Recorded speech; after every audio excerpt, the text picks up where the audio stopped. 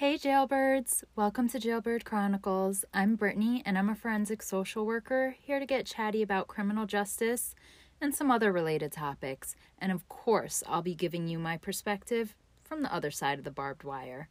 Let's get into it.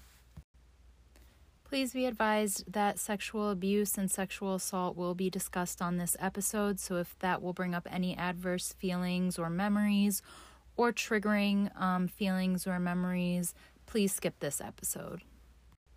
On January 27th, Project NIA held a webinar called What About the Rapists? An Abolitionist Frequently Asked Questions. So, of course, I was in attendance because I want to know from an abolitionist perspective what their thoughts are, what their perspective is on the criminal justice system, and what they think about how we should handle violent offenders such as what they call rapists or just people who commit sexual offenses, whether they be violent or not. So they were saying that it's not an information issue, it's tied to emotions and trauma. So sexual assault is tied to emotions and trauma because people who act out sexual assaults usually have been traumatized at some point in their past. And this is why I think it's really important to have people from mental health on your team, because we know the characteristics of someone who acts out these offenses. We know the reasons behind that. We know that usually when someone is committing a sexual offense, such as rape, that they are dissociating during the act and gaining power and control over the trauma that they keep repeating in their mind over and over again while they're committing these violent assaults. However, that does not make them any less dangerous or harmful to other people. But I think that criminal justice reform and how we respond to violent acts such as sexual assault is and be informed about what's causing these assaults so that you can then make an informed decision about how to respond to these. I did agree with her that when someone brings up the question, okay, so you want to abolish jails, what about the rapists? What about the murderers? What about people who commit harmful, heinous crimes? And she said that it's an opportunity for collective brainstorming. I love that. Let's come together from different perspectives and talk about how we can respond to these crimes, because sometimes people who commit these violent crimes do want to stop and do hate themselves for committing these crimes and can be rehabilitated because they have that remorse and that empathy and they want to stop. But as I've said in previous episodes, you have to want to stop. There are some people who to the day they die will think that what they're doing is the right thing, will think that if they had to go back and live their whole life, they would not do one thing different, including the harmful things that they did to other people, including taking away people's innocence, including taking away people's security, including violating others in the worst ways possible. She also said that you don't end violence with more violence. And this is where I think that a lot of abolitionists get confused. And I think a lot of people in general, because I was actually speaking to someone because I didn't want to assume that, people who are advocating from organizations that have never entered jails or really been in jails for an extended amount of time, past 1 or 2 hours on a tour, where are they getting their information from? And I was told it's really only comes from the incarcerated people who are willing to talk about it. So, and then you have the media who hypes things up and makes things more entertaining so that people will still tune in and watch and be involved. And you are assuming that when people go into jail, they will be met with violence. And the violence that happens between people in jails is incarcerated people against other incarcerated people. Like, I really promise you that there's not as many incidents as people think of correction officers purposefully trying to engage in physical altercations with incarcerated people.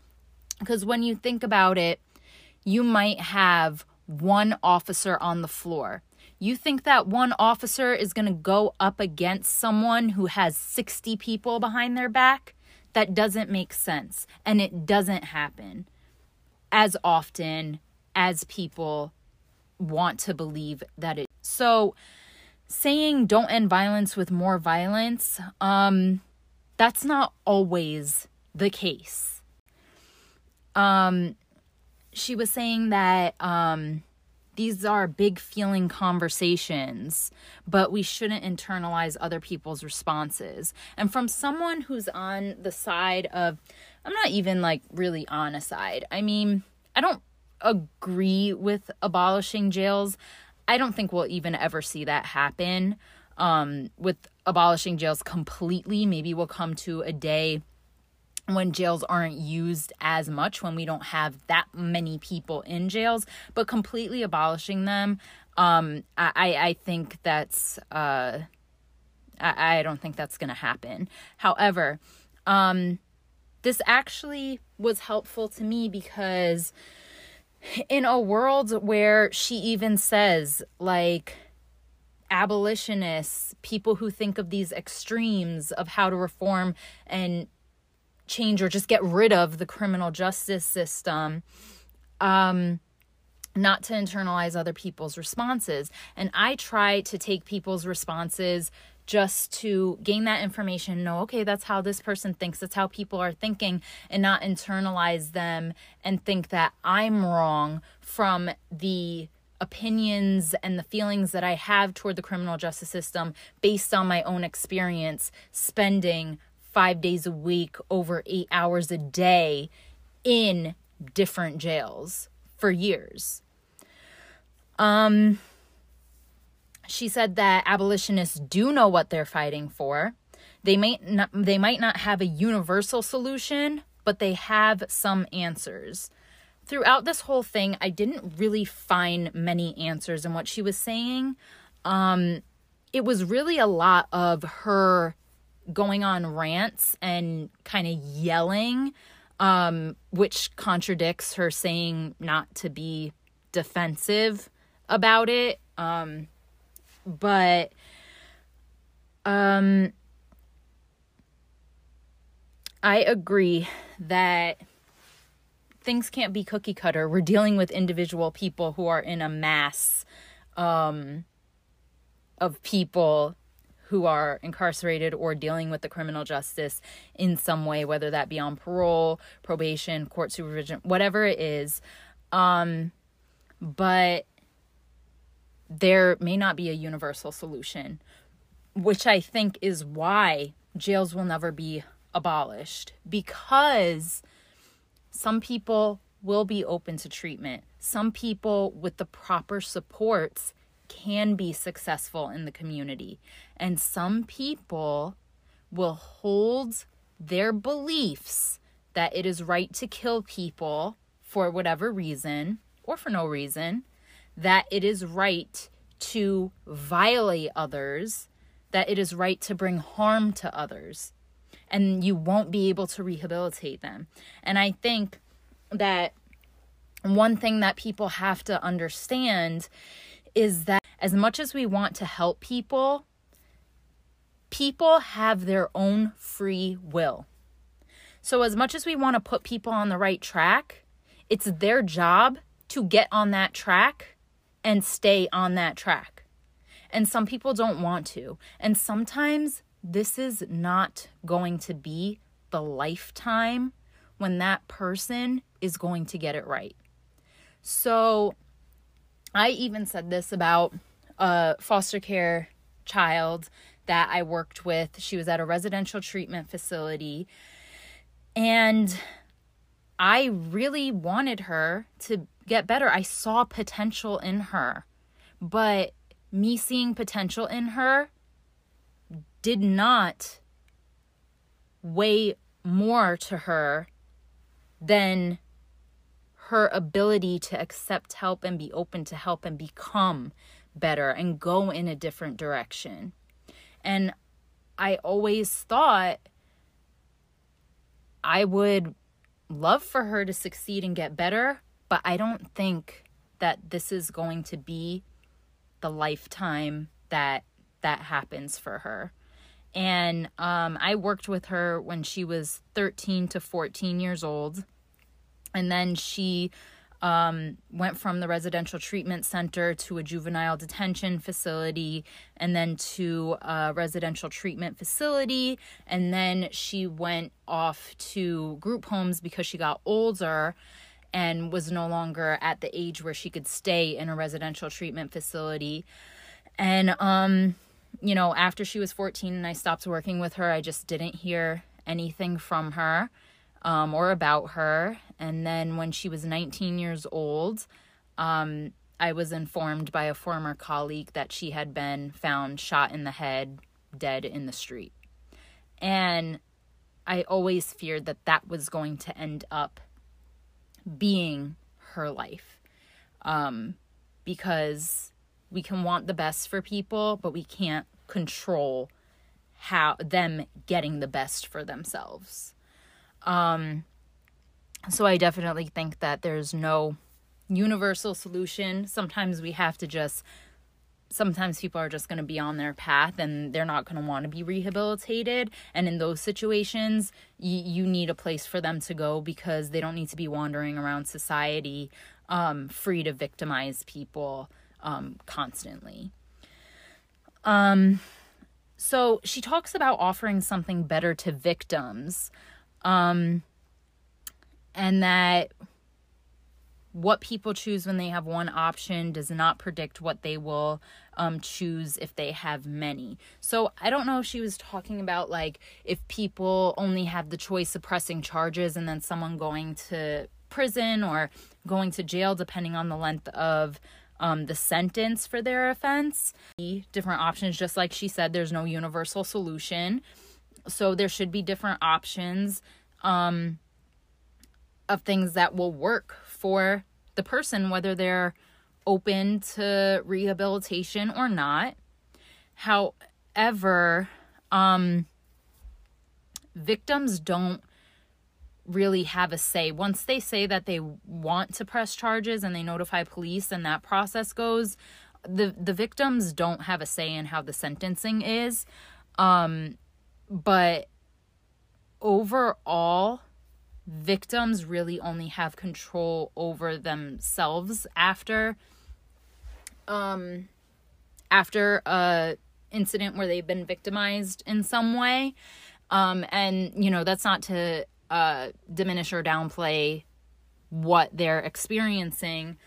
But what I mean by that is victims need to be able to have a space where they feel safe enough so that they can heal from their trauma, so that we don't end up having more people who internalize their trauma and then act it out again onto other people. And then we just have a string of people just victimizing other people, whether it be through sexual assault or through murder or just physical assault or whatever the case may be. She also said that police are in our minds as solutions and not as problems. Policing is not better than nothing. So, this is, where things started really going into cotton candy land. So she says this, and the thing is that in our minds, when something happens to us, no matter what race we are, as much as we want to criticize the police, we do rely on them to come and intervene in whatever issue we're having. When that doesn't happen, that's when we have situations of people taking things into their own hands and getting revenge on other people. I don't think that police are solutions. I don't think that police are problems. I think that we have a lot of police with problematic behavior. But at the end of the day, I think that we do need some type of police force who is going to enforce public safety. However, just like someone I was talking to about this issue, who's from an advocacy organization, had actually said to me, is that police should be responding to Black people. And in DC, it's DC is not super diverse. So being from New York, I'm going to add in Hispanic people, Asian people. But she said that the police should be responding to Black people the same way that they're responding to white people. True. Police should be responding to everyone the same way. And police should not be responding to victims in an aggressive manner and re-traumatizing them. I don't see police necessarily as a solution or as a problem. And I do think that having something in place is better than nothing. Because if you're saying take away the jails, take away police, and at one point in this webinar, she even said that she doesn't want to hear what people have to say. She doesn't care. She doesn't need to hear what people have to say when they talk about what should we do in the meantime. You want to take away jails, you want to take away police. What should we do in the meantime? What should we put in place in the meantime? She said, I don't need to hear that. I don't need to hear that. I don't need to talk to those people because my mindset is on getting rid of jails. Well, so someone must have bought her a trampoline because she sure loves to jump from A to Z in the alphabet because, sweetheart, there is a whole alphabet that you have to go through before you could get to abolishing jails. You have to be able to speak to what are we going to do in the meantime. You have to know the system that you're trying to change. To me, when someone says, I don't want to hear that, I don't need to listen to this person, to me, that says that you want to say what you want to say and you don't want to be educated or challenged. That looks like you know your argument is weak and you don't want to be challenged by someone else. It looks like you want to cast stones, then hide your hand and run away from the argument, run away from the challenge. And when you're making such big, bold statements, you have to have a conversation. Because you don't even, from what you are saying, that you don't need to listen to anyone, you don't even know the system that you're trying to change. So she was also saying that less than 31% of sexual assault or sexual abuse survivors report to the cops. And she says that the current system is harmful for all sides. So what should we create and grow and build?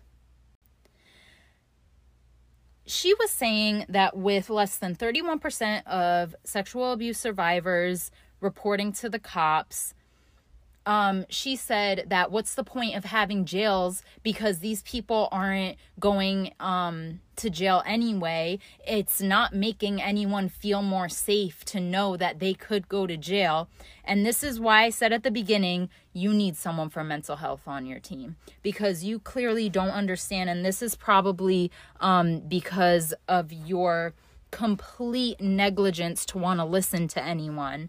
But the reason why so little people report sexual abuse is because they're confused about what happened. They're afraid of what will happen if they report it to someone. And when I say someone, I don't mean just police. Some people take that they have been sexually abused to their grave and never say anything. They're afraid that they're not going to be believed. They're afraid that they're going to be hurt. They're afraid that this person is going to hurt someone else because they've been threatened that if you say something, I'm going to do X, Y, and Z. They don't even know what happened to them. Imagine a little kid. Even imagine someone older, a full-blown adult, getting sexually assaulted by a boss, by a client. They're confused about how to proceed. They're threatened by it. They've already been violated. Imagine being a little kid or a teenager and your uncle does something to you. In your mind, you internalize that. How are you going to tell someone, how are you going to tell your mom or your dad that their brother did something to you? This is someone who's loved by the family. People who commit sexual offenses are groomers. They don't only groom their victim, they groom all the people surrounding their victim to make them think that that's a safe person to be around their victim. If everyone loves the perpetrator, how is the victim going to step forward and tell people, this beloved person hurt me? That's why so little people report sexual assault. It's not because of the police. It's not only because of the police. That's where we say that some police officers have problematic behavior. Sometimes they can be harsh on the victim when they're questioning. Also, the judicial process outside of criminal justice can be re-traumatizing because the victim has to constantly relive what happened to them over and over and then sit there and talk about it in front of a bunch of strangers trying to prove that this happened and then be attacked by defense. That's even more emotionally traumatizing, and that has nothing to do with police. But it has everything to do with the victim. She also said that we are taught from when we're babies that justice is punishment and sending someone to jail. That we think that punishing someone and putting them in jail, which is a harmful place, is justice. Sweetheart, if I'm happy that someone goes to jail, it's not because I'm saying, yeah, I want them to go to jail. I hope that they get treated so bad in jail. I'm not thinking about that person. I don't care. I want them off the street. I want them to be off the street so that they cannot victimize another person. This has nothing to do with the quote-unquote rapist. This has everything to do with the victim and the people that they can continue to victimize if they're allowed to be enabled and be in the community to continue to victimize other people. You don't want to listen to anyone about what we're going to do in the meantime until jails are abolished? You don't want to think about that? Of course you don't. That would ruin your whole narrative. I mean, when Gregory McMichael, Travis McMichael, and William Bryan were all convicted in the murder of Ahmaud Arbery, were you sitting there saying, that's not justice? They should not go to prison. That is not the way to go. We shouldn't even have prison. They should not receive that consequence. She said that prisons are deep-rooted in sexual violence. Sexual violence does occur in prison, just like it occurs in society. Otherwise, we wouldn't be having this talk. What about the rapists? The prison system and the criminal justice system as a whole is deep-rooted in racism. And I actually want to talk about sexual assault in prison, because so many people say, oh, everyone on Rikers Island gets raped. Everyone here, they go to jail and they get raped. And rape isn't like happening around every corner in jails. I just, want to tell you that. I'm wondering, because I know of, while I was working in jail, I know of people who exploited themselves. I know of people who engaged in consensual sex while in jail. However, I am wondering if when people make these statements about everyone getting raped in jail, if they are looking at PREA reports. PREA is Prison Rape Elimination Act. And technically, if an incarcerated person engages in any type of sex, even if in their mind it is consensual, incarcerated people legally cannot consent to sex. So if it is found out that an incarcerated person did engage in any type of sex with another incarcerated person, or even an officer, and incarcerated people can't consent. So that gets reported as PREA, Prison Rape Elimination Act. So then that looks like that's the amount of rapes that's happening when you get the report and you get the statistics, but you don't get what actually happened. And I'm not trying to downplay or say that sexual assault doesn't happen in jails and prisons, but I'm just saying, put that in perspective and be mindful. How do we ensure safety? How are you currently keeping safe? And she was saying you need to bring people to the present, but she's saying you need to bring people to the present. But my darling, you just said that your mindset is on abolishing jails and you don't need to know anything in between. So what are you talking about? And she said, how do prisons figure into your safety? Are you calling the cops regularly? Have people who harmed you been incarcerated? I don't call the cops regularly, but people do call the police when an offense has been committed against them at any level, whether it's violent or non-violent, or if there's some type of dispute. And people who have harmed other people have been incarcerated. But clearly, because the argument is that so many people are getting incarcerated, clearly people are calling the police and find that policing and having people sent to jail by pressing charges against them does make them feel safe. When she was talking about policing, she had another woman, I can't think of her name, I didn't write it down,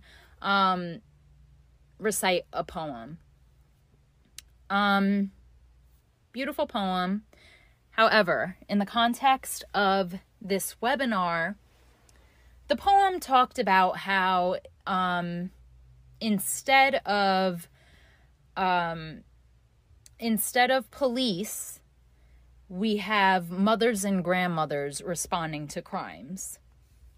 And instead of, the police pulling up and arresting you, a grandma or a mother will pull up and she'll have lemonade for you and she'll give you a hug. And I'm sitting there and I'm like, wow, we're really in cotton candy land. I'm sorry I can't join you, but I'm a realist and sugar upsets my stomach. So, are you saying that if someone rapes a child, they should be met with a grandmother who gives them a hug and lemonade? Meanwhile, the child is over there hurt and confused about what just happened to them? Sorry, I needed a moment for that one.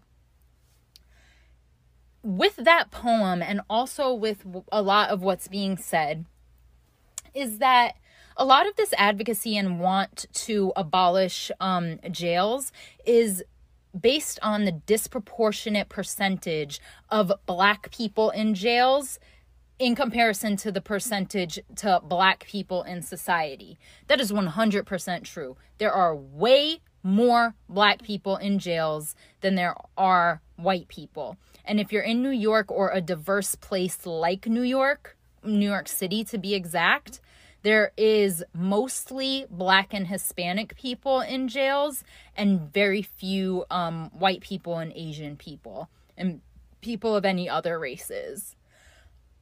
However, one thing I do want to say about DC is that although the DC jail is filled with Black people, like before the Capitol rioters were held in the jail in DC, I barely saw any any white people, sorry.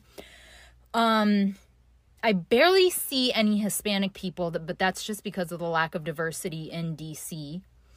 And I do want to note, though, that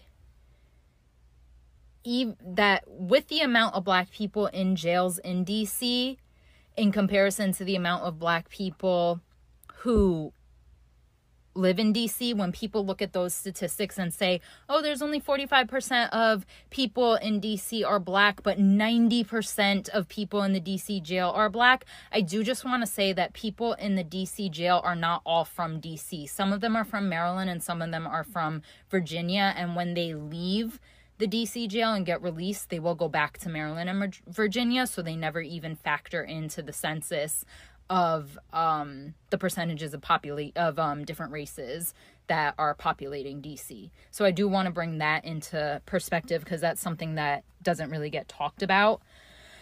But when talking about, and which this woman said she's focusing on the criminalization of Black people. My question is, so should prisons remain for other races? You really can't pick and choose, because when you make general statements about jails should be abolished, everyone should be released from jail immediately. When you make statements like that, you're talking about the Capitol rioters. You're talking about white people who commit offenses should be released from jail or shouldn't have to go to prison or jails. So I don't know if you're being mindful about that when you say those things, because the people that you don't like or appreciate will also benefit from this. So I don't know if, when you're talking about focusing on criminalization of Black people and abolishing jails, you're abolishing jails for everyone. If you're talking about criminalization of Black people, then you should be focusing on what legislation targets Black people who will carry weapons for safety because they're in bad neighborhoods, who will get caught stealing, who will be caught with drugs. That's what we're attacking. I don't think that when you're talking about the criminalization of Black people that you should be saying that jail should be completely abolished and we're talking about rapists. murderers. Like, I'm good with not having Ted Bundy number 2, 3, 4, 5, and 6 out on the street. Like, I'm cool with that, regardless of what the person's race is. Like, I'm really okay with a rapist/murderer not being on the street and being locked up somewhere. And that's not even like, I'm not even thinking about what's happening or behind bars or I'm saying, oh, I want them to be punished. I want them off the street. I want them away from children. I want them away from other people that they could harm. I want them away from me. She said that there are evidence-based programs to prevent sexual violence that are making a difference. And she was saying, like, what will protect people from the offender? Jail. Yeah, somewhere that they can go away. Because if you're saying that someone who wants this person away from them because they've harmed them has to continue to see them on the street, like, how is that beneficial for the victim? She talked about a hotline in New Zealand for offenders to call when they want to harm. That's hotlines like that. I have heard of that before. That is good for the people, like I discussed before, who are open to change and rehabilitation and who realize their actions to be harmful. If you're dealing with someone who doesn't have any empathy because they've developed a personality disorder, which makes them feel entitled to do things to other people, they're not calling anyone. They're just going to do what they want to do. And those are the people that need to not be in society, and being in some place that's rehabilitative isn't going to help them if they are not open to the rehabilitation. She was saying that abolitionists are the mainstream. Unfortunately, I don't know if you guys are the mainstream. I know that you guys are really, really loud. You guys are really loud about a system that you don't fully know about, and you just said yourself aren't even interested in knowing about because you don't need to hear it. You're not interested in hearing anything other than abolish jails. You've cut that all out. And you're being loud because where did you get your information from? Do you have credible sources? Have you been in jails? She was saying that people who say that we need prisons in the meantime, she said, well, we have prisons, and has sexual assault ended? No, it hasn't ended. Just like you said, it's underreported for the reasons that I already explained. But there is a place that people can go to when it is reported that they've committed a sexual assault, where they could be away from society. People like that need to be away from society regardless of where they go. Regardless of whether they go to a psychiatric hospital, regardless of if they go to a treatment center, regardless of if they go to jail, they don't need to be on the street continuing to victimize people. Someone asked why reform is not good enough. Why abolition? She then stated that she did a webinar on that, and you can buy the recording for the bargain price of $100. Thank you for your answer. That helps no one. But then she goes on to say prison was a reform effort and continued to be reformed. So she doesn't need to reform it. It just needs to be gone. So she was saying that we don't make big policy changes from feelings. We make change based on what could work for all of us. Yet you're yelling the whole time, saying it's not cookie cutter, and you're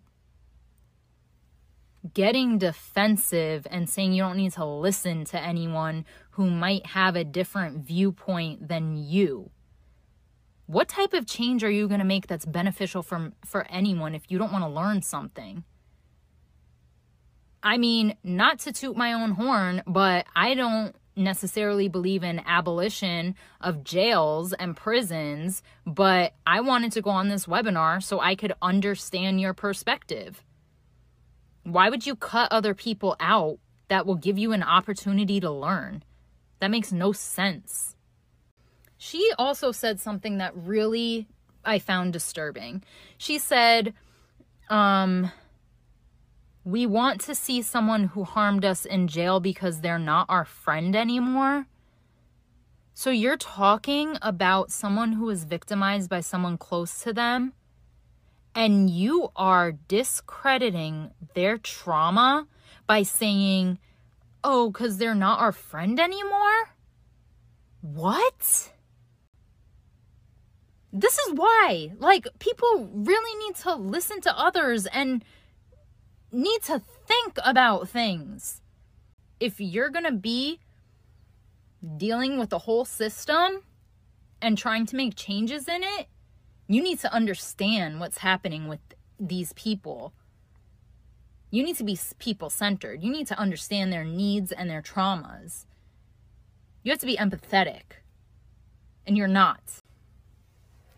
That is really what I got from that whole webinar. I really wanted to be more hopeful about it. I didn't think that I was going to agree with everything that she said, but I really did want to learn, and I'm disappointed that there wasn't a lot that I was able to learn. I was disappointed that there was lack of empathy for the victim. I was disappointed that there's kind of like a thought process that violent behavior should be enabled.